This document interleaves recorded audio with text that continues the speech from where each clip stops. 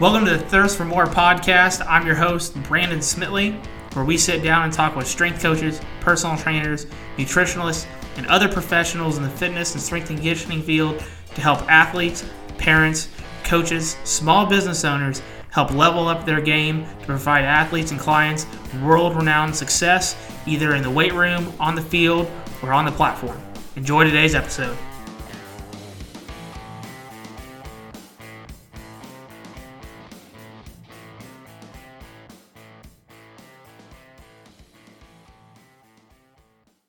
On episode 14 of the Thirst for More podcast, I sit down with Ben Kane, who's the co-host of PricePlow and works at PricePlow.com.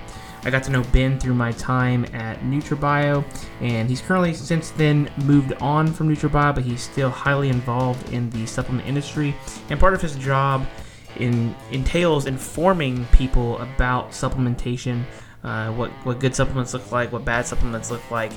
You as a parent, coach, supplement user, trainee, personal trainer, what you should be looking for in these supplements to find out whether they happen to be something that can be useful for performance or fat loss or strength gain, and if they don't have these requirements. So Ben does a good job of making this information readily available to the general public, but also breaking it down in terms that the average person can understand if you don't happen to know the science and the nutrition side of things.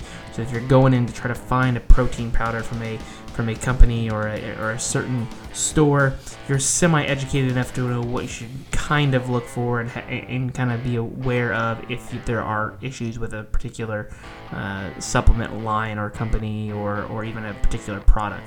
So we kind of moved this conversation that way, and so that you can take something away from it in terms of the educational side of supplements, because we do talk about how we think supplements get a bad rap, and that's not always true, because there are really good companies out there. They're doing a really good job. They're leading the industry.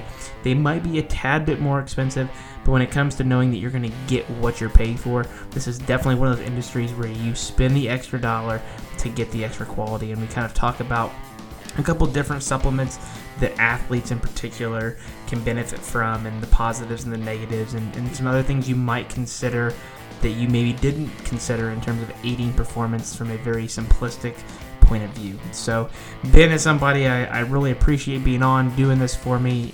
There's nobody else that I'd much rather ask, because he's going to give you unbiased information. That's what his job is to provide unbiased information. We do let you know that, I am with NutraBio and he has worked with NutraBio, so there might be a seemingly biased nudge towards NutraBio, but that's just because we know what they do on the back end. So since he's worked for that company on the back end, he knows and everything he saw in that company from a day-to-day basis and the operation standpoint, and not many people can say that. They just push a certain company or product merely because they're probably getting a kickback. In this case, this is not the case whatsoever. Ben's giving his unsolicited advice with no kickback returns or anything like that. So I would highly suggest you check Ben out, both on Instagram and all of his videos and stuff at PricePlow.com. He's got a lot of good information available for you. We will also have all that linked in the show notes for you. So enjoy episode 14 with my man Ben Kane.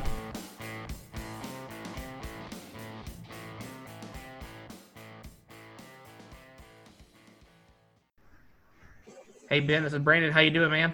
Hey Brandon, how are you? I'm good. How's everything in New Jersey? We're not supposed to be working out. We're not supposed to be training, but we're making do. We're trying to stay fit over here. Sounds like you guys are opening up over in Indiana. So. Yeah.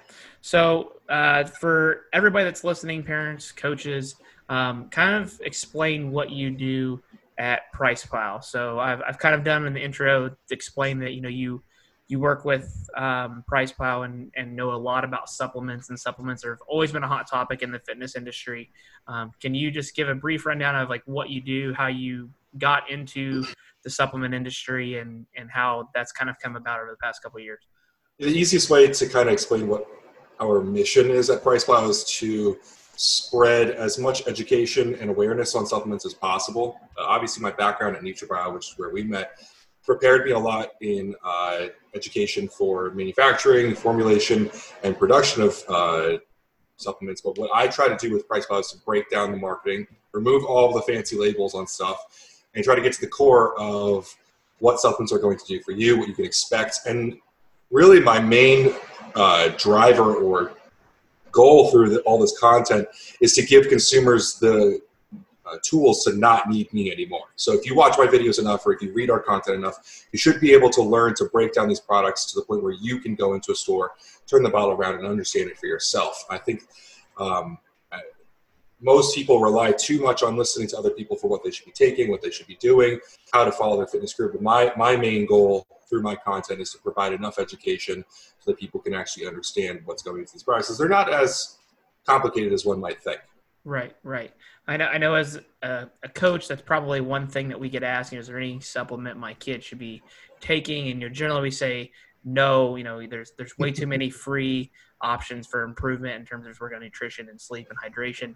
But we do have a couple kids every now and then that, we recommend either quality protein if we feel like they need that extra recovery, or we recommend, vitamin D if they're not outside, or fish oil if they just don't eat any kind of fish in their diet. So we make some very select, smart recommendations, but like we said, there's so much other stuff available that if you're eating like junk, I'm not going to tell you to go take a protein powder. And I think that's a big misconception. But I think many parents just have, like you said, have no idea, and they need to be kind of educated. So one of my first questions for you is, I would say the number one question we get is, should my kid be taking protein?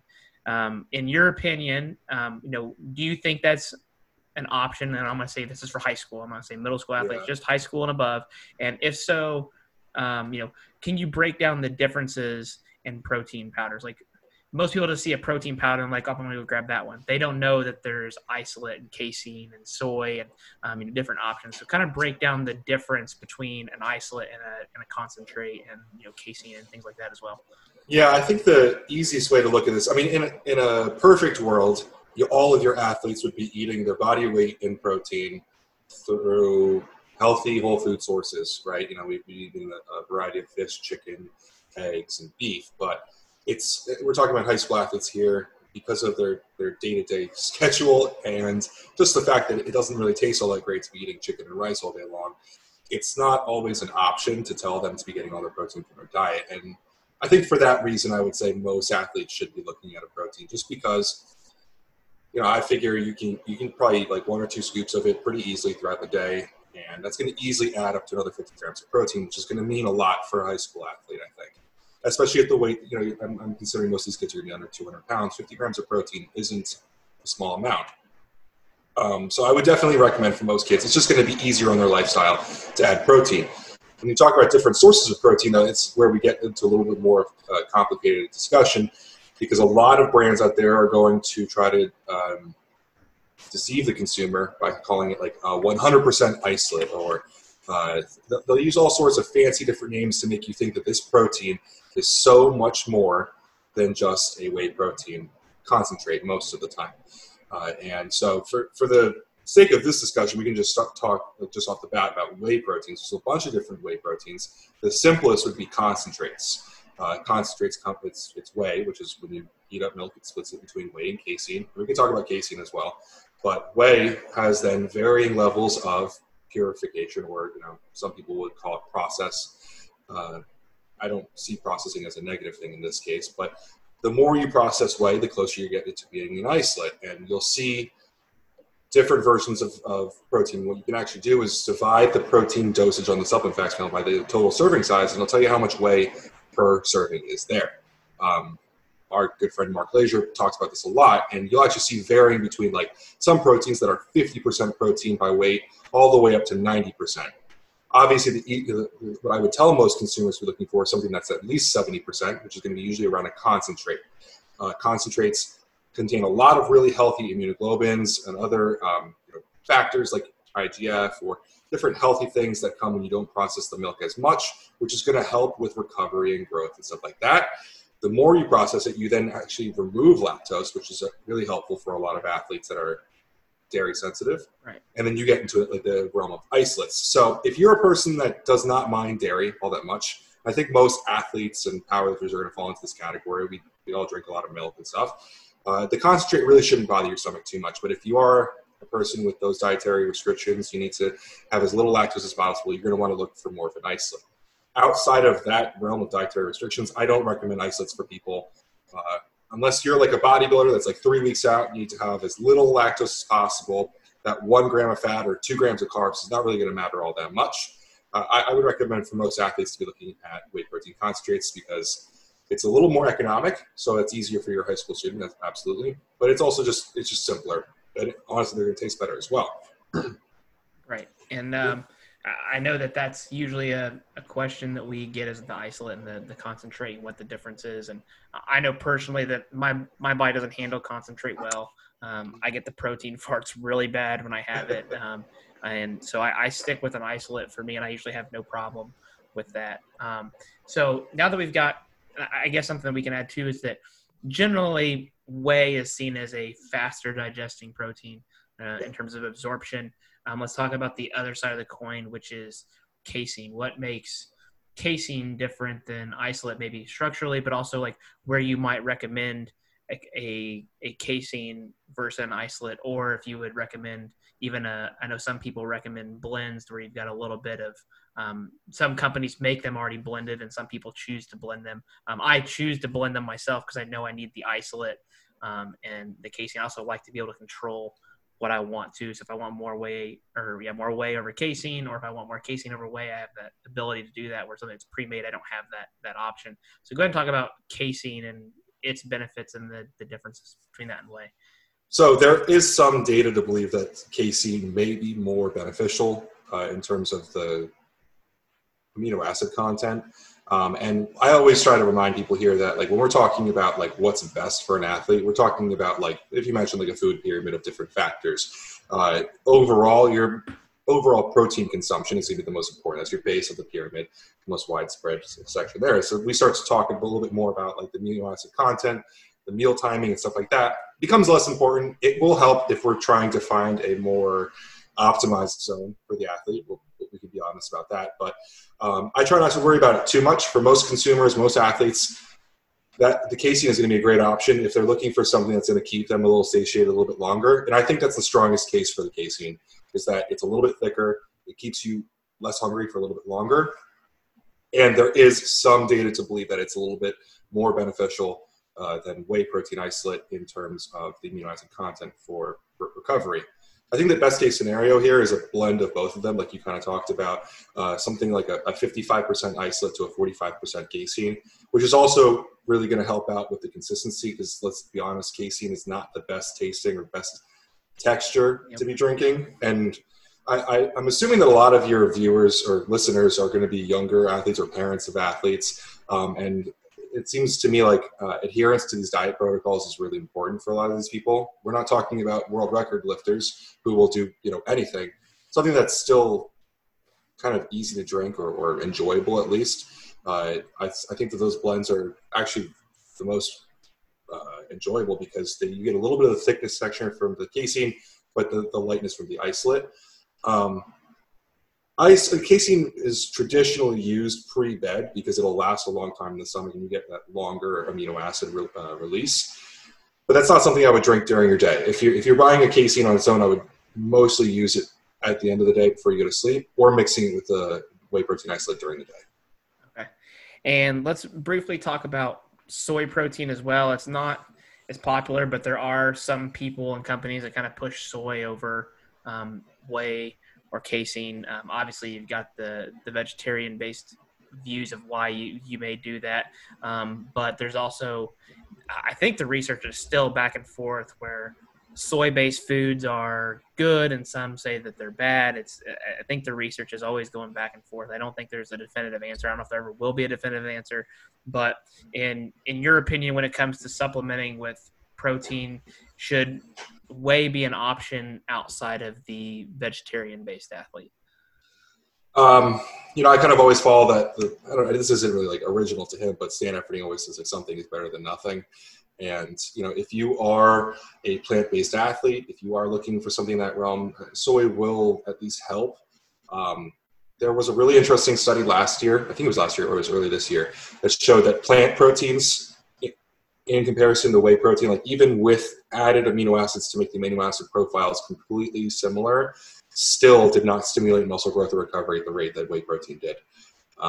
So it will help in a case where you are not able to get animal proteins in. It will help, but I would strongly recommend that you not do it. I'm not really worried about phytoestrogens in soys. A lot of people talk about estrogen in soy. I don't think it's really that big of an issue. I just don't think that it's as effective at recovery as an animal protein would be. Yeah.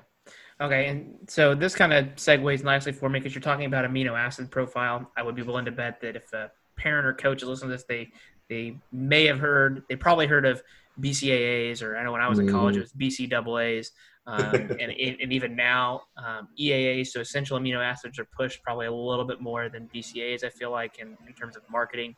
I know I take EAAs when I train, which I got from Meadows, and by taking Intrablast from NutraBio.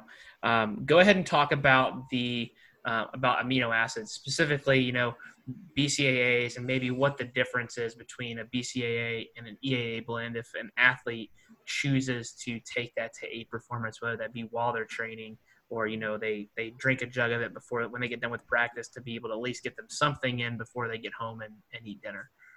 Yeah, I think to start this off, if parents are listening, and I don't mean to dumb anything down too far, but just so everyone's on the same page, amino acids are the building blocks of protein. So if your child or your athlete or whatever is consuming as much protein as they really need, there's not a lot of data to suggest that amino acids, in addition to the sufficient protein intake, would improve recovery that much more.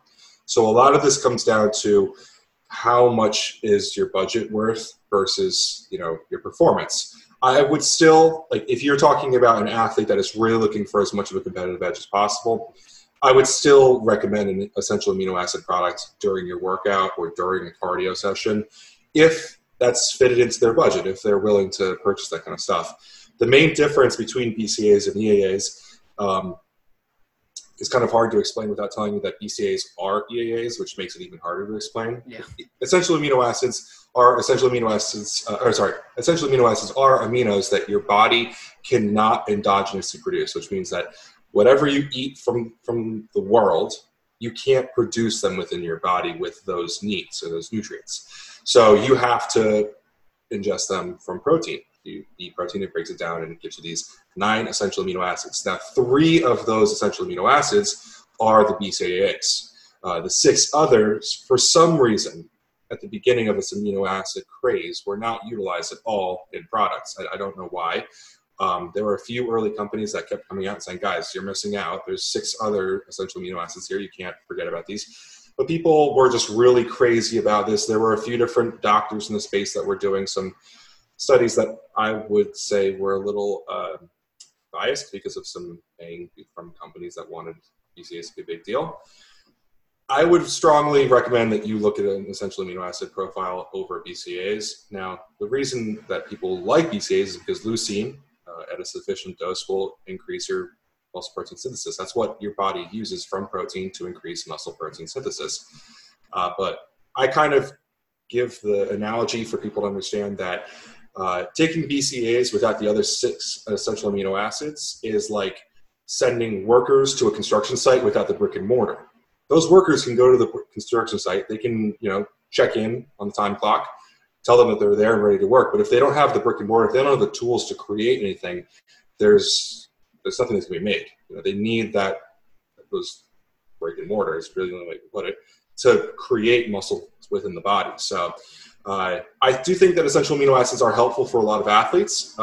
If budget is an issue, a lot of people are like, all right, well, look, my supplement regimen is becoming expensive. It's the first thing that I would pull out. I would always strongly recommend protein over essential amino acids in that order. But if you can afford it, I think it is helpful for a lot of people. I do know that, for myself, if I'm taking something like Intrablast, which I mentioned before, I actually can notice a significant difference in my endurance through the workout. I feel like I have a lot better working capacity, and I definitely feel like I recover faster.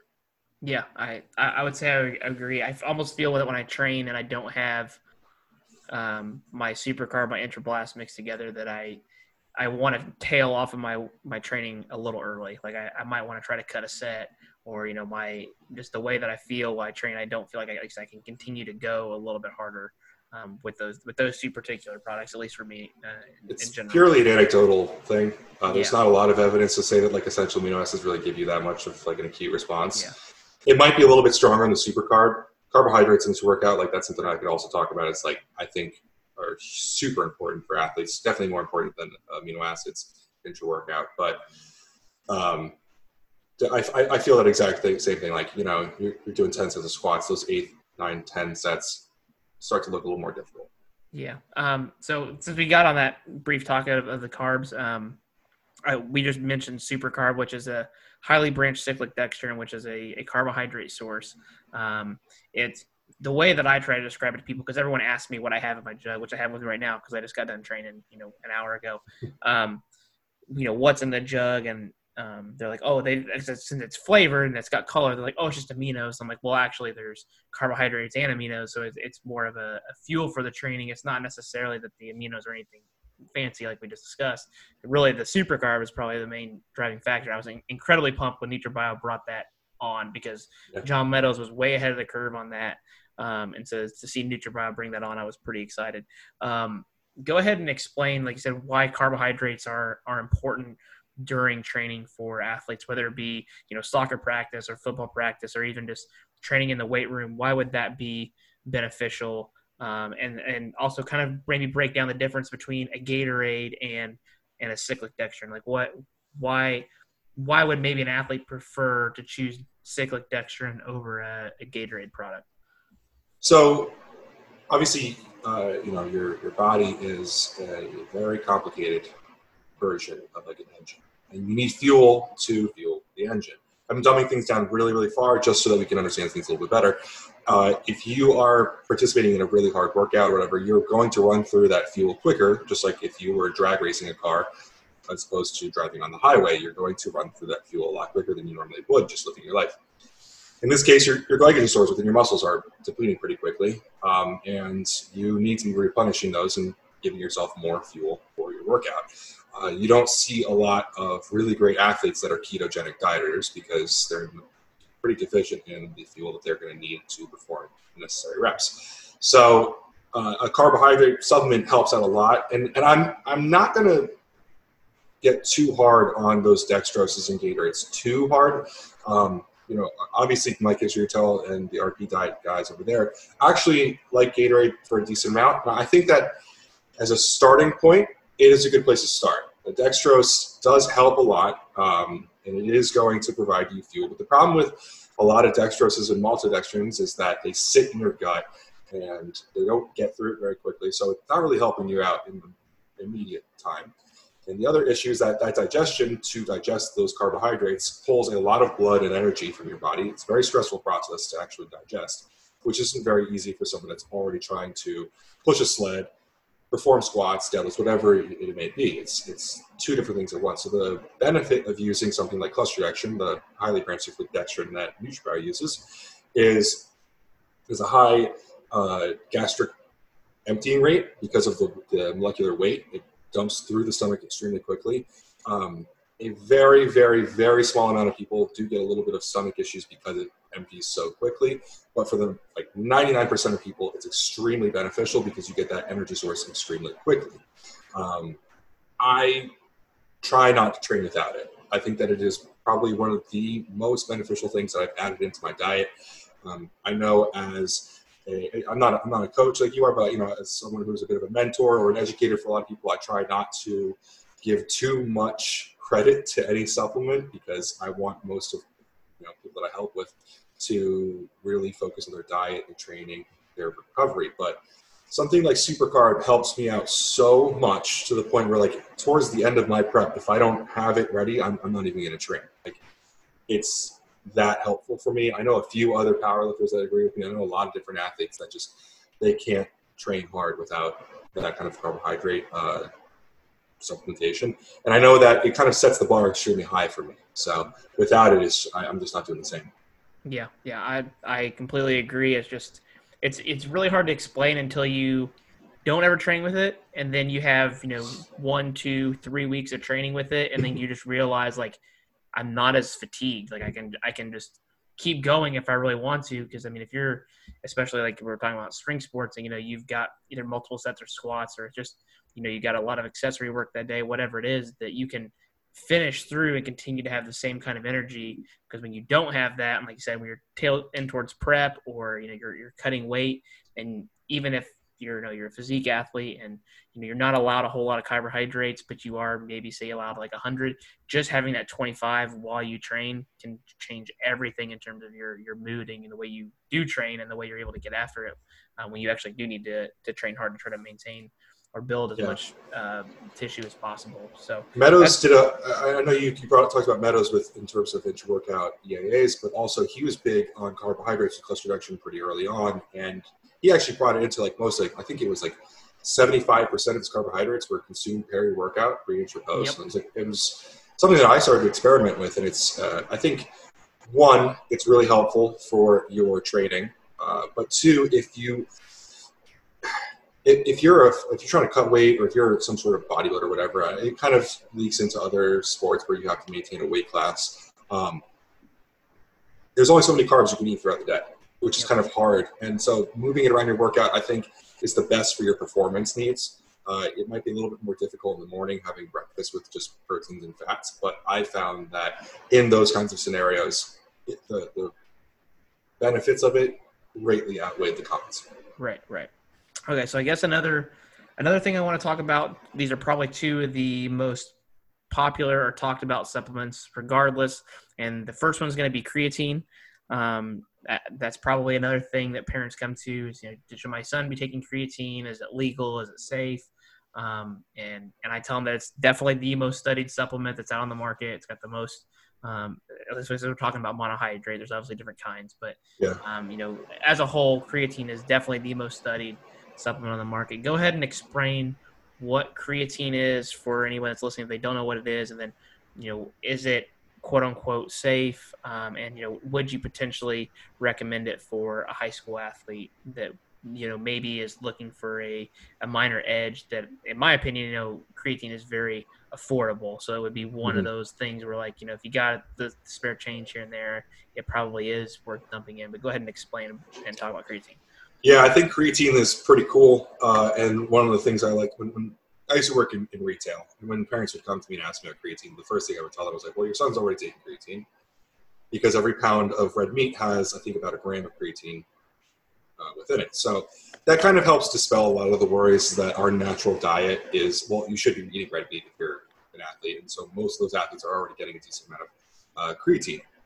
So it helps dispel a lot of the worries about kidneys and liver health. And, a lot of people have these really preconceived notions that creatine is going to help, or it's going to hurt their athletes in some sort of way with their kidney function or something.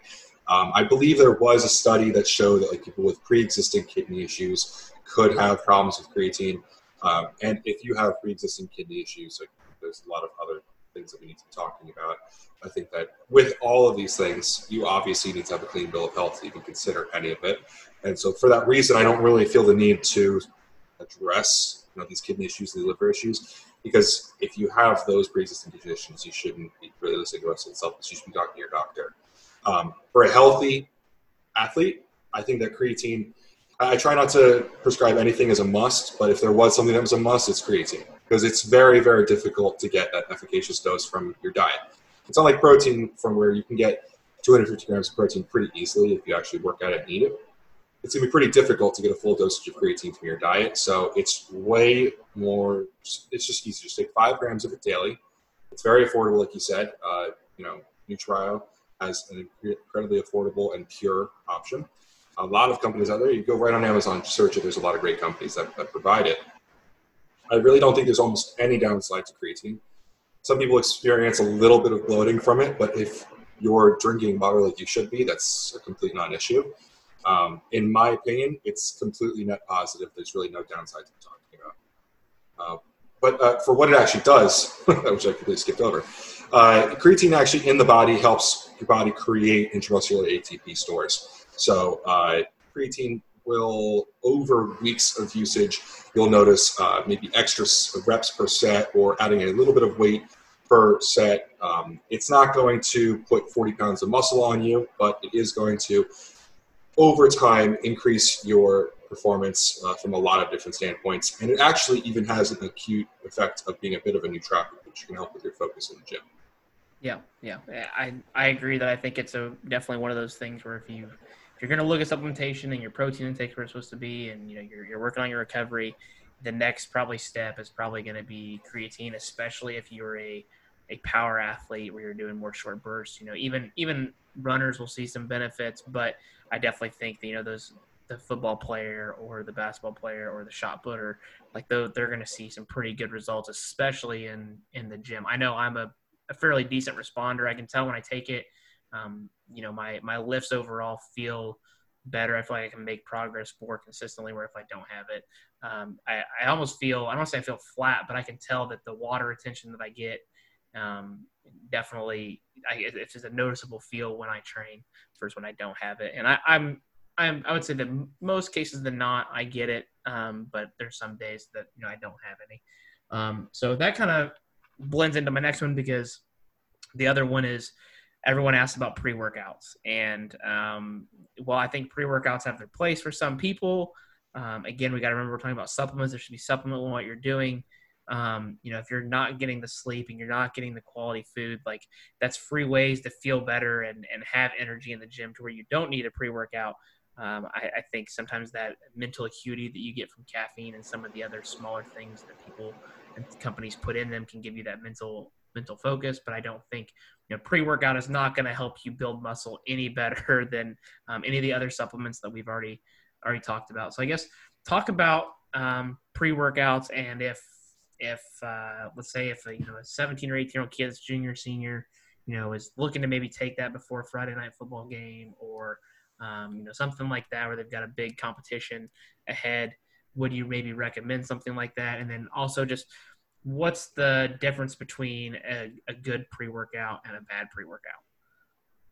So there's a lot there to unpack. A fun story, maybe kind of to set the tone for this, was actually last year. I'm going to keep coming back to this because it's our mutual friend, but Mark Lazier brought me a beta of a new product that he was putting together that was supposed to elicit a really incredible pump. And I was at a point in my life where I was working like crazy. Like I was so overworked. I was burnt out. I was like in the middle of a really intense prep.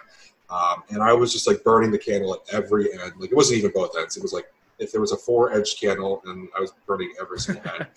And I took this beta like 3 different times, and I was like, Mark, I'm not getting any pump from this. Like I have no clue. So he finally gave me a 4th one, and he was like, if this doesn't give you a pump, I think you're probably dead. And it didn't do anything for me. And I think the moral of the story, because I came back and it was like a 30-gram pump product. And the moral of the story is that like, if you're not sleeping well, if you're not recovering well, if you're not doing everything that you possibly can, like these supplements aren't going to do almost anything for you.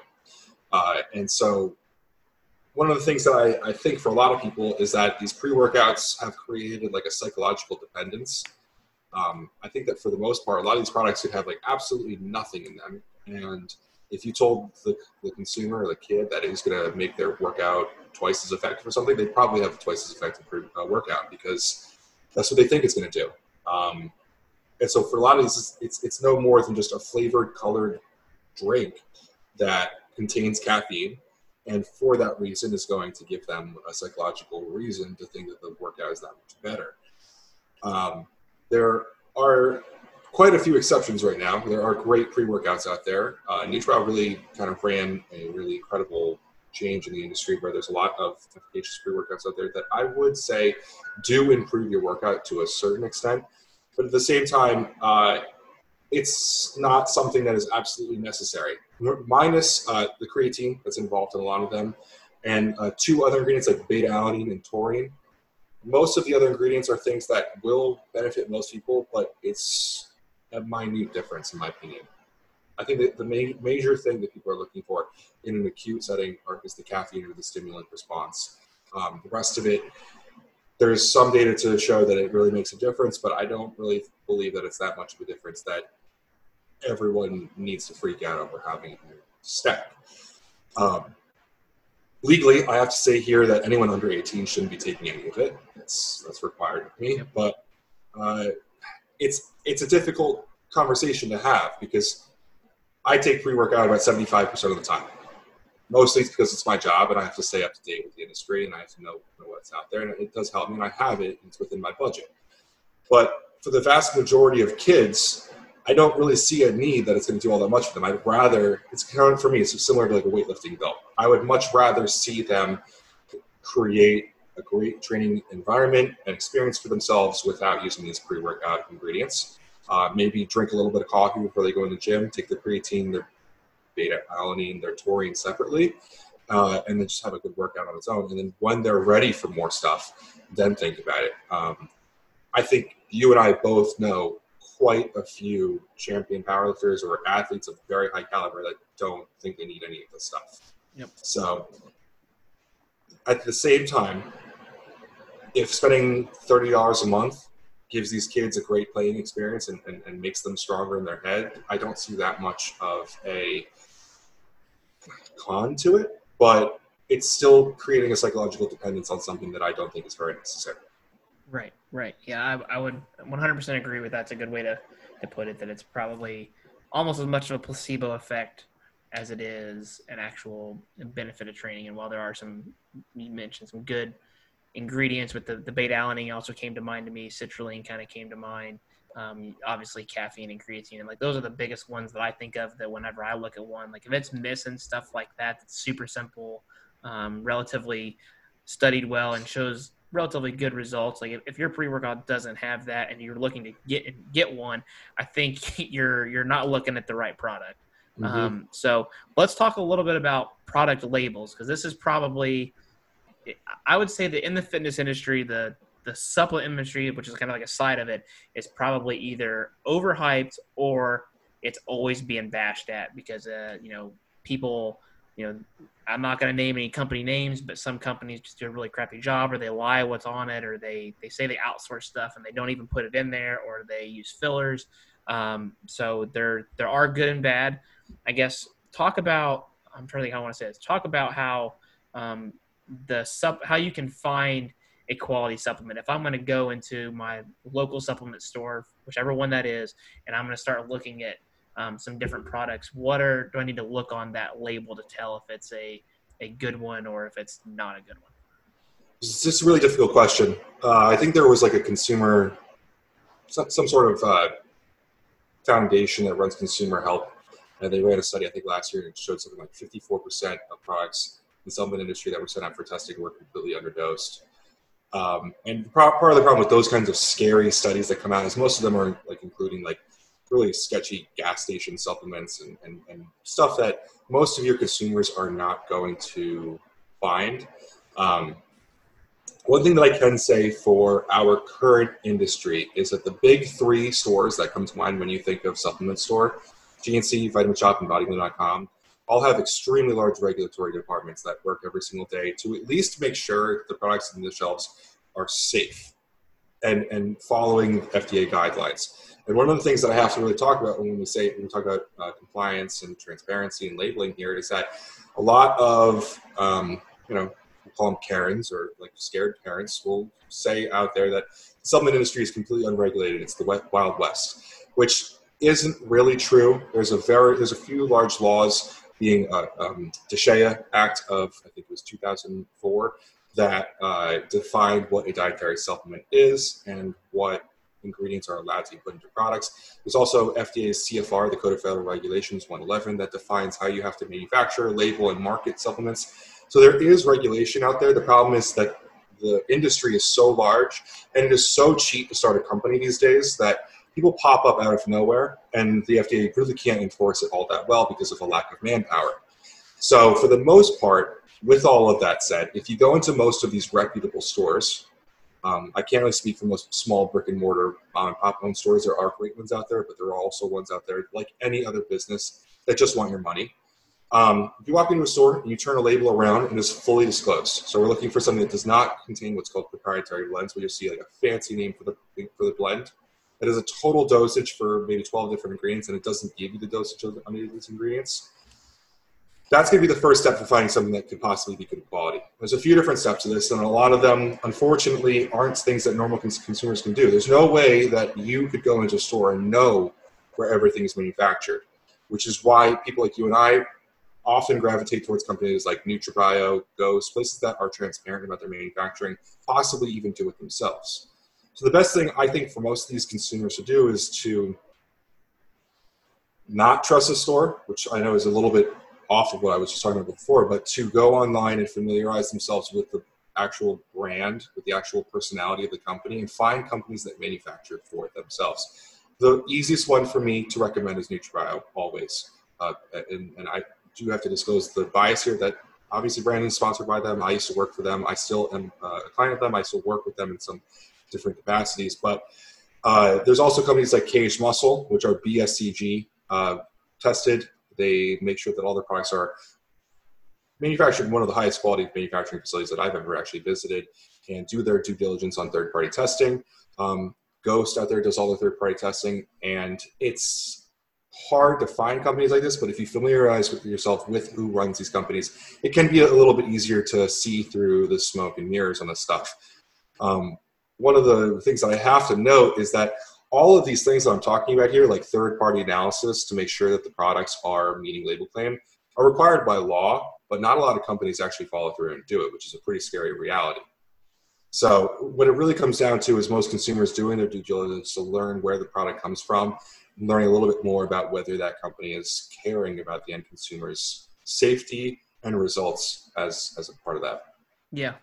And I know, like you said, I'm obviously still sponsored with NutraBio, and I recommend their products over anybody, and I usually keep a couple of my own personal supplements there. Some people ask me questions, I at least got a bottle, and I can show them, if they notice how, like you said, the big thing to me also too, when I talk to parents, is the proprietary blend.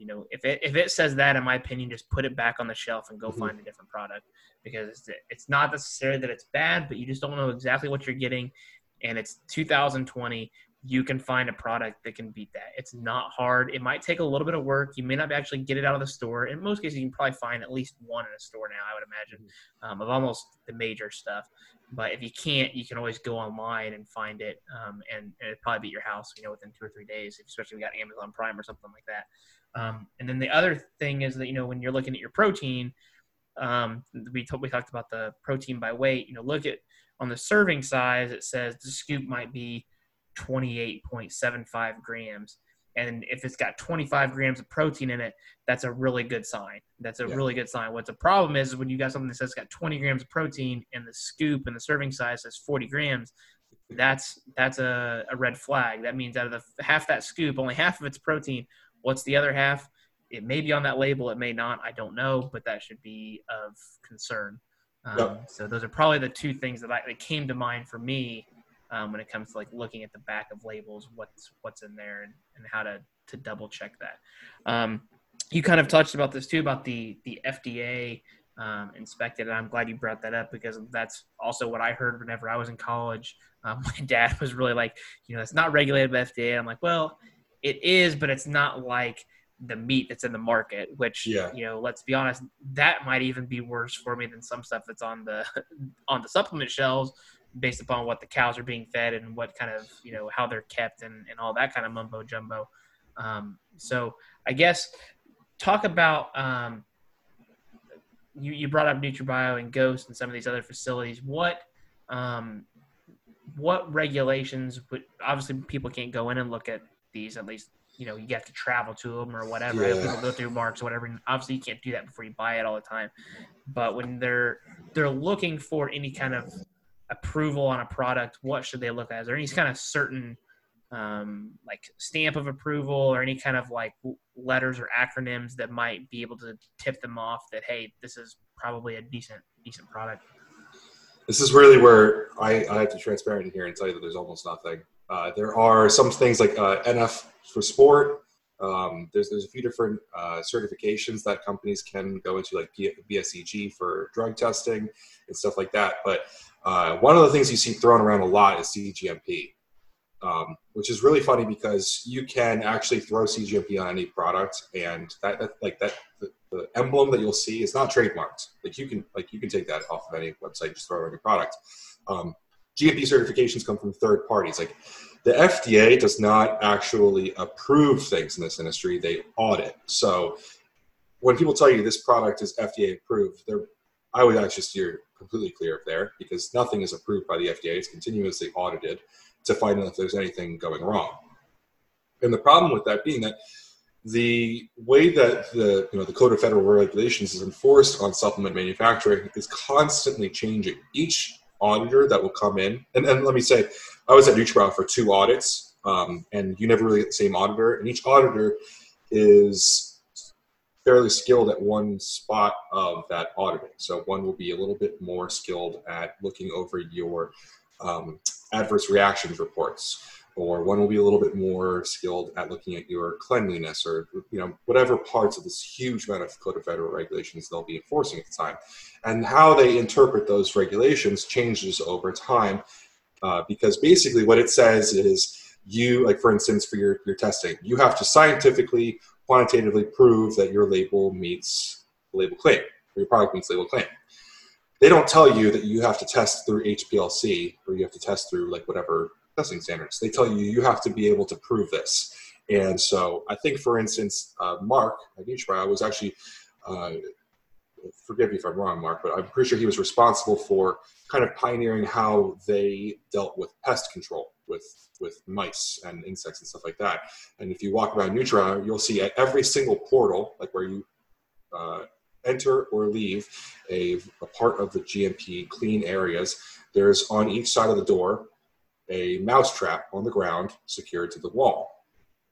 And the actual distance from the door and all these things kind of pioneered and set the tone for moving forward what other companies had to do. So this regulation of that and the enforcement of it and the interpretation of it is constantly changing with who does it the best and how it's done.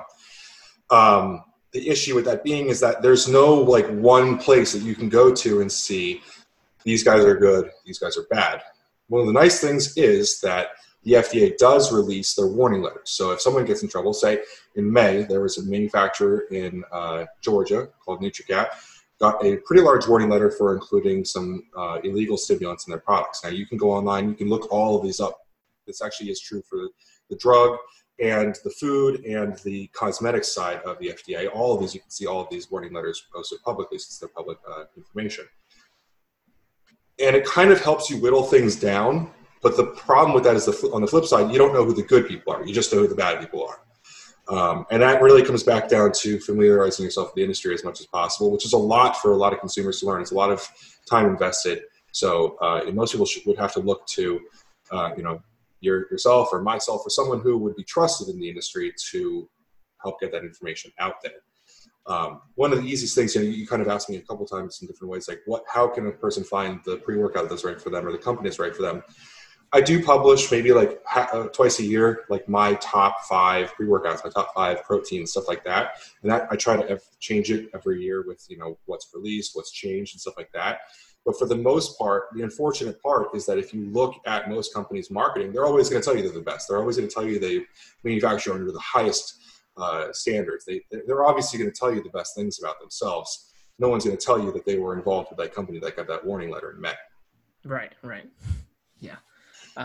So that was really good. And I also think, like you said, trying to be familiar, I think that's also where you've got to try to find either a coach, if you're, in my shoes, if you're a parent, if you're going to a gym or whatever, you need to find a trainer or a coach that seems to be relatively familiarized with products. I think part of our job, even though I coach people in a weight room, I still need to have a general understanding of general nutrition, general supplementation, hydration, recovery. I need to have a general knowledge to be able to sniff out BS. And I feel like if you're going to a coach with a particular, just this one product, and it never changes, there's not options or, different ways, that might be a red flag. Because I know some supplement companies will let people be ambassadors for basically nothing, which means they're getting kickbacks for pushing something which they may not even use. That's just an extra revenue stream. There's some that come to mind when I think of that, but then there's others that generally do a good job. So I think that's another factor, is we've got to be educated. You got to trust the coach that you're working with, and also hopefully if you're going to recommend something, hopefully they've taken it. I don't recommend anything that I've not taken. So I'm not going to go tell you to take. I don't even know what some of the companies are, but I've not. if someone said, hey, should I take, Muscle Tech protein? I don't know. I've never taken it. I couldn't tell you what it tastes like, what it costs, what, any of that stuff, but I can tell you what NutraBio's flavors and everything else are. So I would probably recommend that. So I think that's a good point there. And that's where this gets really hard, is that, I tell people, and I try to make sure I'm as transparent as this when I say it as possible. Like, I could look at Muscle Tech's labels, and I could tell you, like, on paper, this looks like it would be really good. But I actually know where Muscle Tech manufactures, but, like, if I didn't, I wouldn't be able to tell you, like, if it's actually going to be effective, because just because it's on paper doesn't mean it's actually going to be what's in the product. And that's a really scary reality. It doesn't happen too much anymore. Back, a couple of years back, it was a little more prevalent, but man, it's a kind of a scary reality that you could think that this product's doing a lot for you, and it really isn't. I can bring this up for a little bit. That was a big thing for John. I don't know if you saw that a couple of weeks ago. He published a video. He put together this incredible intra-workout product for a company out there. Won't name names just to keep this as little controversial as possible. But actually sends it out to be tested later on and realizes that this product that he had been pushing for so long didn't actually have the ingredients that he wanted in. It was actually quite a horrible product which was actually being manufactured. So really unfortunate, but it does happen in this industry. Yeah, and anybody that knows John's a great guy. He stand up, and I think that also shows whenever he didn't really necessarily go after him, but he just straight up called him out. And, quite honestly, some people would be like, man, I'm making a ton of money off this. I'm just going to keep my mouth shut because I might, see a better financial gain if I just continue to push it because the profit margins are better. But, John was not worried about that. He had the integrity to call it out. And that's honestly why I gravitated towards NutraBio years ago. I love the transparency. It was at the time because I've been with them since 2013, but I've taken their product since undergrad, so that would have been at least 2010, 2009. It might have been 2008. So, I've been taking their stuff for 12 years, and back then to find people that were doing no proprietary blends was like unheard of. Proprietary blends back then were probably pushed more than anything. And so that's a good point that, there are people out there that do a good job.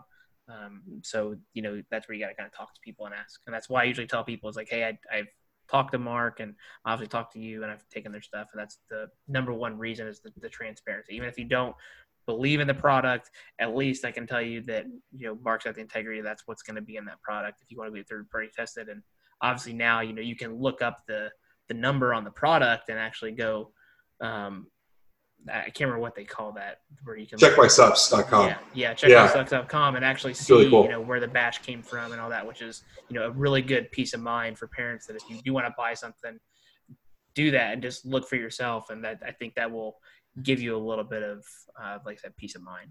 So one of the things that it's funny, like a lot of people who are on our side of thinking about it will say like, well, why would anyone even want to purchase or create a proprietary blend if it wasn't for profit?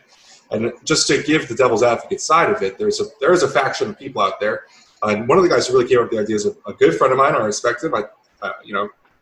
People have different personalities or thoughts. They say, well, the proprietary blend creates a certain amount of like mysteriousness or curiosity of the product that you're taking a product and you're expecting an effect, and because you can't see the formula, you're going to be less focused on I'm not really sure exactly what it is, but it's like the mysteriousness of this product is going to give an effect. But I think that the viewership that we're looking at, and these real athletes, they're going for a specific reason. They're looking for a specific ingredient or for a specific reason. And for these kinds of advanced users or people who really are at the top of their game, that's just simply not enough. A company like NutraBio, like always, is the one that I'm going to recommend first because you get peace of mind. And even if you're not the kind of person that's going to go look up those testing, like you just know that it exists and it makes you feel better about it. Yeah. And also that when they said with the proprietary blends, also we also got to think about, we're talking about athletes, maybe not so much high school. I don't think that the like drug testing is there quite nearly like the NCAA. But if you are an NCAA athlete and you choose to take some kind of supplementation, you never know when you might get tested. And the last thing you want to do is be taking a product that somebody has got a proprietary blend on there that said that, the ingredients look like they're okay, but then, there's something in that proprietary blend that's not necessarily accounted for. And then you pop positive for, some other kind of miscellaneous item that you're not supposed to have that doesn't look good on you. And then you're going to try to go back to the supplement, but the NCAA is going to say, you're responsible for what you ingest.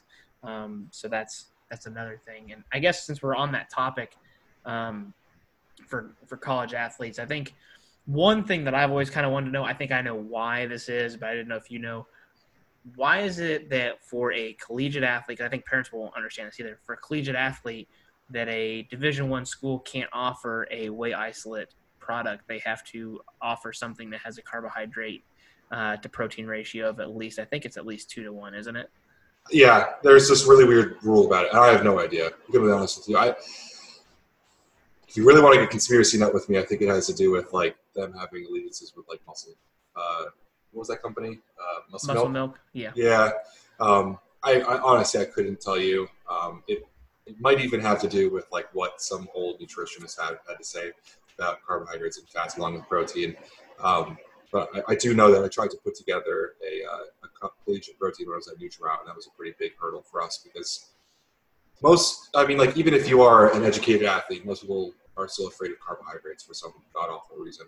Yeah. And because my opinion was that, that chocolate milk study that everyone goes back to, I don't even know what it's called or what year it came out, but everyone knows that chocolate milk was studied when it came to the carbohydrate to protein intake, and it's pretty much 2-to-1. It's like, my opinion is that they lean on that research that it's been studied. So that's 2-to-1, that if it's not 2-to-1 or greater, that it may not have the intended effect and it may not be safe and yada, yada, yada. And that's what I think. I don't know if that's actually what it is, but so I guess to get away from that really quickly, the other thing is probably way more in the male population than female. Let's talk about pro hormones and test boosters. I know that whenever I was in college, I think I tried one time, and like it made me feel really weird. I obviously did not need it, and who even knows what was in it back then. So go ahead and talk about test boosters and pro hormones. And whenever kids ask me about it, I say, don't do it. That's the biggest waste of money, in my opinion. You're 17, 18, 19 years old. Your hormones are never going to be as good as they are between now and when you're 25. Run for that why you can. Go ahead and talk about maybe the maybe the ingredients that maybe have some merit, but then, why you would either recommend or not recommend it for, an 18-year-old high school kid or maybe even a college kid that's listening to this. So for the majority of these, it's really animal studies, which is what makes this really difficult. Obviously animal studies have some merit, but when it comes to like something like this where your testosterone is like really, it's very specific to humans. Like, we're not talking about a lot of different scientific pathways. Like, we're talking about the way that human males respond to testosterone is very specific to us. And there are a few ingredients out there like fenugreek or boron helps a little bit. There's a couple small ingredients out there that may possibly help out. We've actually at PricePlow run a couple different products and gotten our blood tested, and there was, I get nervous about saying this, there was a significant change in testosterone. I'm talking like my boss at PricePlow, Mike, is in his late 30s and already had a testosterone count of like low 600s, which is great for in your late 30s. And after taking this product for 4 weeks, it was in the upper 700s. So we're talking let's say 150 point increase, which is a significant change. But what most, that looks really great on paper. And if you showed that to an 18-year-old or a 20-year-old, they'd be like, I need to take that now. But what most consumers don't understand is that even if you had that 100 to 150 point change over a 16-week period constantly, that is still nowhere near the super physiological levels that you're thinking of when you look at bodybuilders at a very high caliber. Right. This is like a really controversial topic, and I know most of your kids are like collegiate athletes or tested athletes, but a lot of these kids are going to compare this to what their standard is like an athlete on drugs. And what's really hard to explain is that you're never going to find a naturally occurring ingredient that gives you the effects of that. we're talking about having a testosterone level of 700 to 750 versus taking an actual exogenous source of testosterone, which is going to put your testosterone, I'm talking in the thousands. I'm talking like 1,500 to 2,000. So it's really hard to say that having a testosterone level sub 1,000, like 700, 750, whatever, maybe 800, over the course of like 16 weeks is going to give you anywhere near the benefits of taking an actual drug, which is going to replace your testosterone production and put you in the thousands. Yeah. You're just not going to have the same benefits. I will tell most people that if you have like a I don't know what you call it, subclinical or some suboptimal level, if you have like 300 to 400, you're not really in the low range, you may find a difference in your quality of life.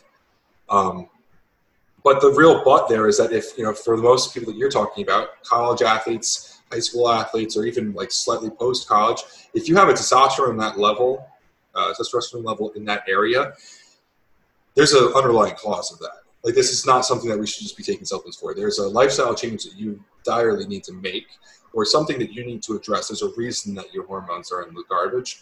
It could be sleep, it could be diet, it could be a lot of different things. But that is like almost always way more of a reason that you need to go to your doctor. And I'm not even saying, like, a lot of people think like I'm saying go to your doctor to get on TRT. I'm saying go to your doctor to figure out what's wrong. Right. And in terms of pro-hormones, SARMs, all of that stuff, I will surprise most people and say there actually is a promising amount of data on SARMs. I don't like pro-hormones. They're mostly designer steroids that people created in the lab. And like I said before, they replace your natural testosterone production, which that'll be great for the 8 weeks that you're taking it. But after that, it's going to be really horrible when your body isn't producing testosterone anymore. But the problem with all of these things is there may be incredible data on SARMs. Like Austrian actually has a really great study on bone density with women. There could be a lot of great things out there. But the fact of the matter is it's not legal for you to get. And for that reason, you're going to have to buy it through the black market. And for that reason, you're not going to be able to make sure that you're actually getting quality stuff. There's like, when you buy NutriBio creatine monohydrate, you know that you're getting 99% pure creatine monohydrate. And you know that for a fact. When you go out and buy one of these SARMs off of a sketchy website, like, they might tell you that they have a drug test on it, or they might tell you that there's third-party analysis. But that third-party analysis can be made in Microsoft Paint, and you'd have no clue. So, like, I surprise most people and tell them that I actually have read the data, and I think that a lot of these compounds could be extremely helpful for a lot of people. But when it comes down to it, it's just not worth it because of the actual way that you procure these chemicals. Right. And I guess the last, like, probably one or two supplements that I probably would want to, I think that parents and athletes probably look at, and I'm going to kind of lump them together because we can get these from food very easily. It just makes life a little bit easier if we have them. And that's like a multivitamin, fish oil, and then I'm also really big on ZMA and then vitamin D3, which if you get in my opinion, if you get a good quality multivitamin, it's going to have D3 in it. Mm-hmm. But, sometimes it's not there. And then obviously zinc and magnesium are also in those, but that's also used as something that you take before you go to bed to help with sleep quality and some anabolic mineral support, so to speak. And then fish oil is obviously just fish oil in a capsule. It's nothing, revolutionary, but people don't eat a whole lot of fish, or at least quality fish. And I'm inland, so we don't get good quality fish here very often. It's pretty rare. So I guess I want to kind of lump those in together because, in my opinion, they're basically vitamins and minerals, and then you get that extra fish oil on top of it, which is healthy fat. So go ahead and talk about those and where those might come in to help with either performance or quality of life, because I think a lot of people could just benefit from those just in general. Yeah, I think you tapped it pretty hard on the head right there. When you talked about being inland, you can't get good quality fish. Like, that's kind of just the idea for all of these here. Like, can you get all your micronutrients from your diet? Yeah, you could, but the problem being, one, that a lot of food is outsourced into the United States, which is horrible quality. A lot of our soil in the United States is completely overused, which makes our plants and the things that eat the plants, being the food, the animals that we eat, or if animals are put on grain, it's even worse. Downstream of all of those things, you don't have all the micronutrients that you're expecting to get from these products. So Could you possibly eat enough fish every week to get your essential fatty acids? Yeah. Could you get your minerals, your nutrients, all that stuff? Probably. But it's just way easier to just throw a multivitamin in the morning, take your fish oil throughout the day, and take your ZMA before you go to sleep. Part of the problem, like you even mentioned vitamin D3, like they say like you're supposed to be, I think, outside like 30 minutes a day to get your vitamin D, but I'm pretty sure you also have to be naked outside to get that much vitamin D into your body. I'm pretty sure like if you're wearing a t-shirt and pants, like you're not going to get it. So a lot of these things for most people who are working a job, have a family, got to do other things with their day, you're not going to be like spending your entire day optimizing the way that you're getting this stuff into your system. It's way easier just to purchase these products and take them and not have to think about it. Yeah. And the big reason, I guess we can kind of talk about those vitamins, that the vitamin D3, the zinc and magnesium, and I'll also kind of lump like vitamin K. I'm trying to think, and maybe vitamin E. Those are those are probably the main ones I'm thinking of. They're also, like you said, you can't get the micronutrients through the food as easily, but also like the vitamin D is based upon sunlight, so where you live might play into factor that. And then also the nice thing about those products is that they're really relatively affordable. Like a good quality multivitamin is not going to break the bank. Even NutriBio's multivitamin, because the serving size is 4 pills, they're dosed so well that I only take 2 a day. Because I'm like there's so much good quality stuff in there. One, it makes the product last longer, so you get more from the bang for your buck from what you're purchasing. But if you need to add something, like that's what I do is I take 2 multivitamins a day, 2 of the 4 pills, and then I make sure I take my extreme joint care, which that's just for me because I have banged up joints and everything else going on. But then I also just take a D3 on top of that, and that makes sure that I've got at least, for me, the vitamin D that I have at my levels right. And if I get outside and everything, if I know I'm going to be outside all day, then I just won't take my vitamin D3 pill that day. I'll save it for later. But vitamin D3, because I get the 2,000 IU, and I think it's 120 counts. That's that's 120 pills. That's 4 months worth. Is like $7. And the return on investment from your quality of sleep and bone mineral density, and I think there's even some levels, some tests related to looking at testosterone levels and what those play out with vitamin D3. I think there's just it's one of those supplements that should always be in your cabinet, in my opinion, regardless whether you're a kid, adult, doesn't matter your gender, what you do, it should always be in your cabinet. And if you're somebody that gets outside all the time and camps and does all stuff, then you probably don't need it in the summer months. But guess what? It's, at least in Indiana, and I know in New Jersey, it snows. You're not outside probably. You're probably not outside 30 minutes a week, let alone in a day. So that's something that you can add. And then we talked about the zinc and magnesium. Zinc and magnesium are also super low in terms of what's being ingested. And I personally feel a difference whenever I get it in and when I don't. I guess that's one last supplement we can briefly talk about is, explain I'll let you explain it rather than me. Explain the dreams kind of stuff that ZMA gives people. And do you have any idea? Is there a particular part of ZMA that does that, or is it just because they're all combined, or is it because the REM cycles are better? Do you have any idea what causes that? Before we jump into that, I do want to mention you were talking really about the high quality of the multisport from NutriBio. Yeah. I have to really plug them for this, because one of the huge things that people miss on these kinds of products is it's not only the ingredients, it's not only the dosages, but it's the sources of the ingredients. Like there's a few vitamin sources out there. Like there's different forms of magnesium, different forms of calcium, different forms of a lot of things. And the one I'll talk about is vitamin B6. You can take vitamin B6 in the form of pyridoxine hydrochloride, and there's actually studies to show that taking pyridoxine hydrochloride, which is B6, actually leads to your body having lower levels of B6. Like supplementing it makes it lower in your body. But if you take a version called P5P, it'll actually incredibly increase them in your body. So a lot of companies out there will throw this version of B6 there because it's cheap, but it looks good on the label. It won't do anything for you. NutriBio uses such high quality of these ingredients. They use P5P for their K.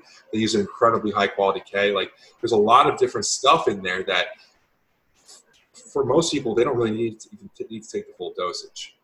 And like you talked about before, like we make commissions off of selling NutriBio products, so like it would obviously behoove me to sell even more of it and tell you to take your 4 capsules. But I will tell you that for the massive majority of people, you could definitely get away with half the dosage on that yourself. So a lot of that stuff, like you mentioned, extreme joint care as well. You could definitely go out and eat curry every day to get your curcumin in, but it probably wouldn't be very pleasant. It wouldn't help you nearly as much as extreme joint care does. That's one of those products that I feel like within 2 weeks. So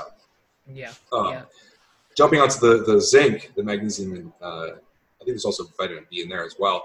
I actually don't know what it makes you sleep and get those crazy dreams. I'm not sure what the exact actual like part of that is that makes you dream those crazy stuff. But like, I remember having like when I first started taking it, like I think it kind of went away after a certain time.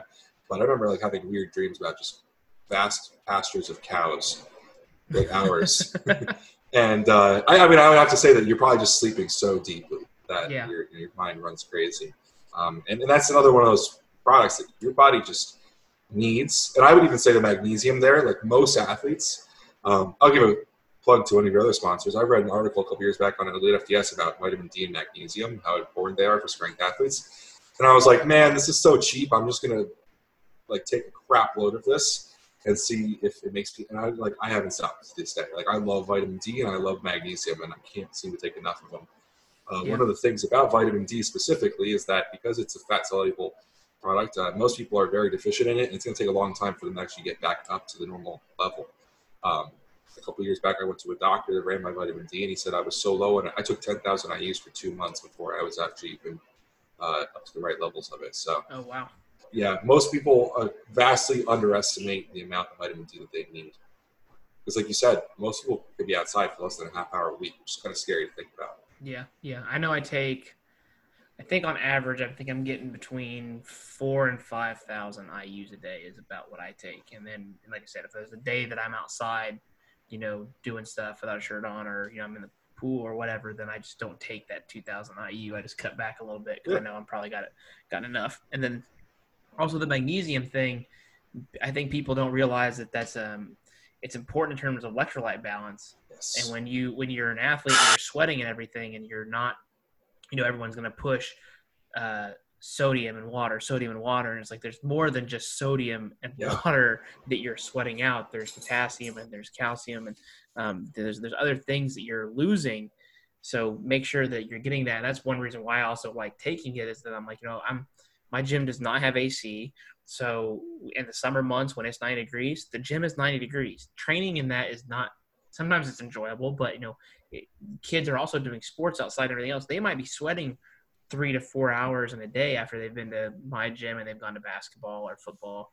And it's like, if you're not like eating well, but you're not having these micronutrients in you as well, no wonder why you're getting cramps, or, you're having to sit out and like you're just dying because you might be replacing the fluid, which is great. That's one preventative measure, but the fluid needs something else with it, and that's the magnesium and the calcium.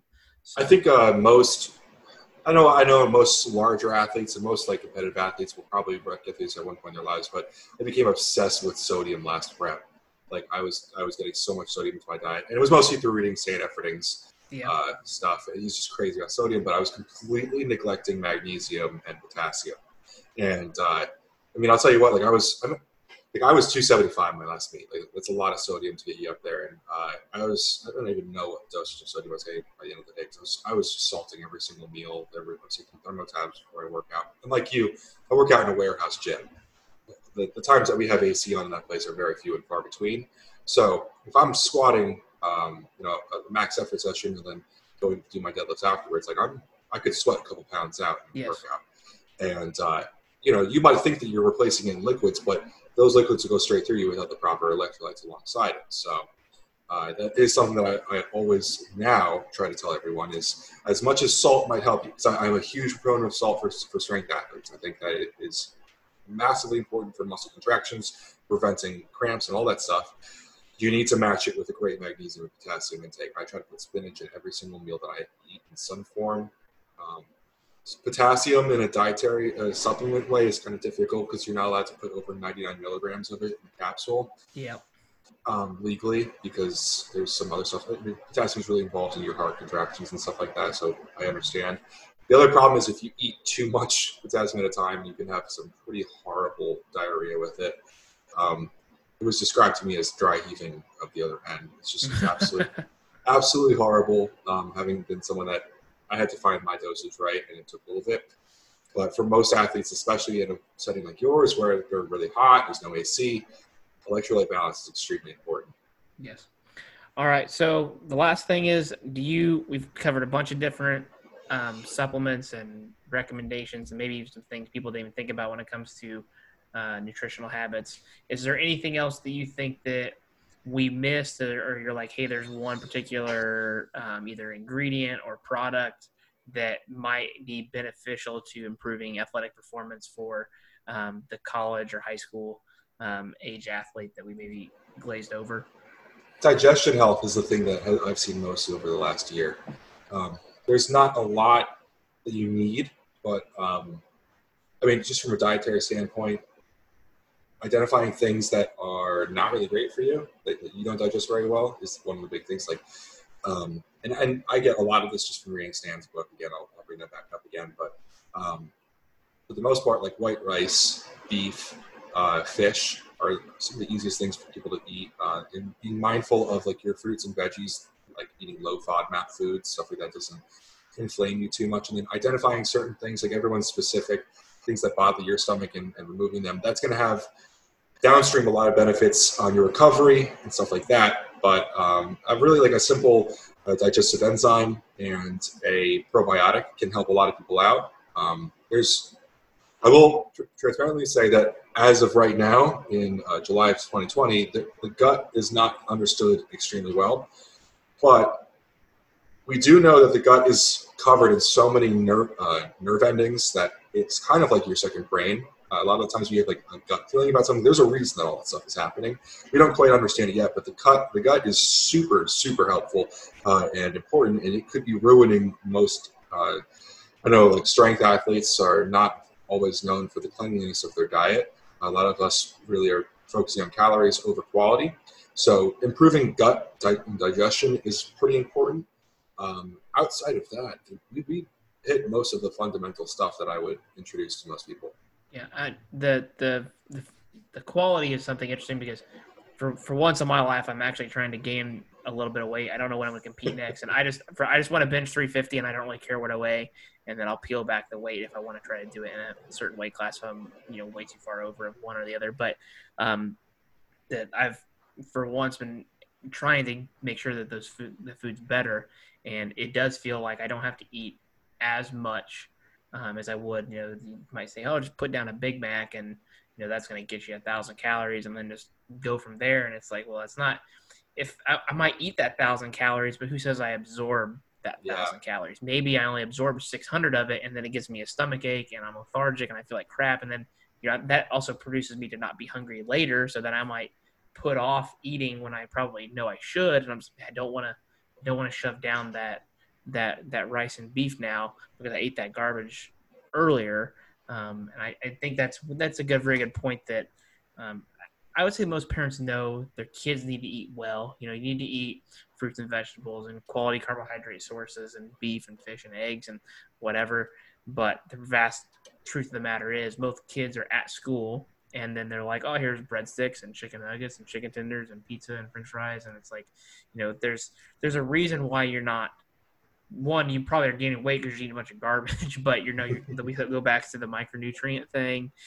We go back to they're talking about inflammation and how that inhibits your recovery, so you're not getting as much from your training and your sport practice. And the food quality, that's a good point, that you might take in 3,000 calories, but if you're not absorbing 3,000 calories, that's maybe why you're not performing at the level you thought you were, and you're quote unquote a hard gainer. Yeah. You may not actually be a hard gainer. You think you're a hard gainer because you're eating a bunch of garbage and you're not absorbing what you think you are absorbing. So that's a really good point. Something I definitely did not think about in terms of nutritionally of trying to aid that process. It's very difficult to talk about because I think, well, it sounds like you're in this position for the first time in your life, but I think most of us at some point in our life have thought like, I'm just going to get as big as possible and I'm going to eat everything I can. and it very quickly turns into a lot of Big Macs. And like I'll be the first person to admit it. Like my coach told me last year, like if you don't walk into that meet at 275, I'm not wrapping your knees. And it was like, well, I got to eat now, and I made those choices a lot, but like I don't always know if it was really worth it. I don't like. Yeah, I put the weight on, but like I think you can see a lot of things in people. Like my skin broke out like crazy. Like you look at a lot of our videos at the time when I was at my heaviest, and I was just eating total trash. I think something else to talk about a little bit is stress control and cortisol. And this gets very complicated, but for one, like when you start eating that way, the stress that comes in your body, the cortisol that's released, in some ways, inflammation is important for recovery, but in a lot of ways, it's not something that you really need to be playing up too much upon. So I think that a lot of people get obsessed about the calorie for a while because a lot of athletes want to be bigger. You're talking about how many stories have you heard of football athletes that are told, like, you got to be 300 pounds or you're not going to play at college, right? And, like, the scary fact of the matter is a lot of these kids will do everything they can to play, at a D3 school, and then they're stuck with bad knees and organs that are probably affected in some way for the rest of their life. I came out of that meet with stage 1 hypertension, maybe stage 2, like really scary stuff, and thinking like, I don't need to be this weight. Like I could probably lift these weights at 275 in a lean way, like not filling out the class, or I could probably, if I wanted to, go really lean at 242 and be a healthier human. I think it's an important thing for a lot of people to look at themselves and say, like, how much do I value this? And I know it's a hard question because, like, everyone wants to think that they can make money and live their athletic life for the rest of their life. But, like, I had to realize, like, I'm never going to beat Dan Green. So, like, why am I acting this way? I have to enjoy this sport more than I am right now. I tell you what, I think that meet for me, taught me a lot about being an athlete because I finally beat myself. Like for years, all I wanted to do was squat 700 pounds. I finally did it, and I was like, this didn't feel as good as I thought it would. Yeah. And started to make me really think, like, all those days where I ate like 8,000 calories before I got to the gym, like, was it really worth all of that misery? Like in a lot of ways, absolutely. I loved every second of it. But I want to have kids someday. I want to have a family. I want to be alive for that. And I think a lot of athletes have to consider that with this stuff. It kind of ties all this stuff together: the pro hormones, just the way that they treat their bodies. I think a lot of people need to have a little bit more of a longevity approach to this, which I think it really seems like you guys do a well job of instilling in kids that thirst. Yeah, and my wife is currently working on her PN1 certification, and that we're going to use that to be able to offer, a free 30-minute consult with each athlete and parent, so that we can at least break down and like, hey, here's some free knowledge and ways you can make progress outside of here, because 2 to 3 hours of training a week is great. It's amazing. Your kid's 14, 15 years in a weight room, because I would have died for that. I think you're going to give your kids such an advantage. Well, here's a nutritional way you can give them an advantage for the other however many hundreds of hours outside of here that we don't see you, because while we can give you the stimulus for the result, if you're not eating and feeding and hydrating for the results, they might come a little bit because you're just so young and so anabolic, but if you can aid that, if you can eat like a B student and train like an A student, you're going to be way better off than the kid that trains like an A student and eats like a D student. You're holding yourself back so much from a nutritional and supplementation standpoint that it's right there. And you come back and saying, how bad after you squatted 700, how they did wasn't that fulfilling. And, I've had lower back issues ever since I hit that world record, and it's probably going to be there for the rest of my life. And like, it's hard to sit back. And like, that's why I make decisions now is like, I know in less than 5 years, me and my wife want to be able to have our first child. I think now we're down to year 2 or 3 years. I mean, we said 5 years after we got married. We've been married 2, so 3 years. Like, do I want to have my back trashed when I have to pick my kid up who knows how many dozens of times a day and whatever? Yeah. Like, I don't want to get a low back pump from changing a diaper. Like that's not conducive to having a good life. It was a great run, and then the things I had to do, so I can at least talk about and explain to people, like, hey, if you want to be at this level, I can tell you what it takes. I eat bread and did it, but do I recommend it? I don't know. You got to ask yourself, are you willing to live with the consequences? Because at the time I thought I was invincible, and putting world record type weights on your body is obviously not conducive to doing that. So Yeah, that's really the point, though. I think I don't know. I don't know if this is always the case for you because I think your all-time world record still stands, right? I believe it does. Yeah. For me, it was really eye-opening because, dude, it was one of those moments where like I thought I was really hot shit at the time. Like they put 705 on the bar and like everyone in the crowd stood up. Like it was a local PA meet. Like it was pretty cool, I squatted it, like I blacked out, came out, I was like raging and stuff. The next lifter up, Nick Forte, just an absolute freak out of PA, just walks up and puts 805 on the bar. It was like, what? Like I did all of that for you to put 100 pounds on the next attempt. Like it was, you start to realize, like, I think in your case, obviously it's something really quite impressive, incredible, but a lot of athletes have to realize, like, you may love this, and I absolutely respect that, and I understand and I identify with that, but like, how much are you willing to sacrifice to be where you think you're really going to be? It's a little bit more eye-opening when you get to that point. So, I mean, at the time I had to have my ex-girlfriend walk my dog for me because like walking for 20 minutes gave me such a horrible back pump I couldn't even. Right. Yeah, and that's when we try to talk to the kids about like the nutrition stuff. It's like we're not trying to bust your chops. It's just that this is stuff to do more than just help you in here. It's going to help you. You don't realize it when you're 14, but when you're 34, man, I wish I would have taken those steps. Like I think back in hindsight, like my parents actually had me eat relatively well. I'm old enough to where it was custom to usually eat at the dinner table. Yeah. And fast food wasn't nearly as popular as it is now. And there was, I just think back then, not that I'm old, but it's just back then it was more normal to do that. And now because I also didn't have a smartphone. So, not everybody's at the table on their smartphone. Like I didn't even have a cell phone until I could drive. When I did, it was still T9 and all that kind of stuff. Yeah. So I think that makes a change. We're trying to tell the kids that, it's not that we want you to be a perfect eater. We just want you to try to say, if you're with friends, and that's what I try to tell people when I eat.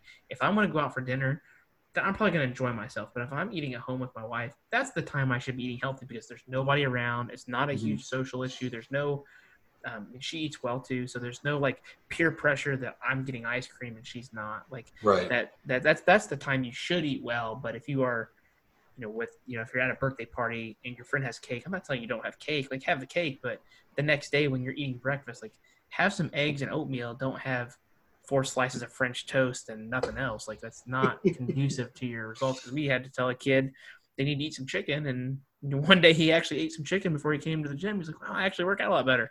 Yeah, mind-blowing, isn't it, man? Like, and when you're 100 pounds, it's not like you've got it like me, where I've got to eat 175 grams of protein a day. You're a kid, and you need probably maybe 100. That's when we think about that, we're like, man, that's super easy. Yeah, man, I wish I only had to eat 100 grams of protein to make progress. Yeah, and that's what I was saying before. When the first question you brought up was like, should kids be eating protein? Like, well, 50 grams of protein is a lot for a 100-pound kid. Yeah, so for a lot of those kids.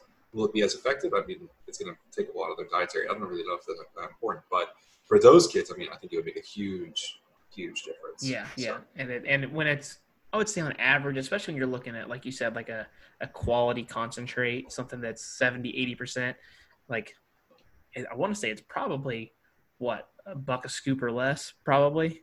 Absolutely. I think like using like I know I just always go back to their price of NutriBio. It's like for a 2-pound concentrate with about 30 servings, you're spending maybe like $27. Yeah, that's not bad at all. Yeah, I think most people can spare $27 a month for that, especially when like if parents are bringing their kids to your training facility and willing to spend that money on there, like they should be willing to spend the money on their diet as well. Yeah.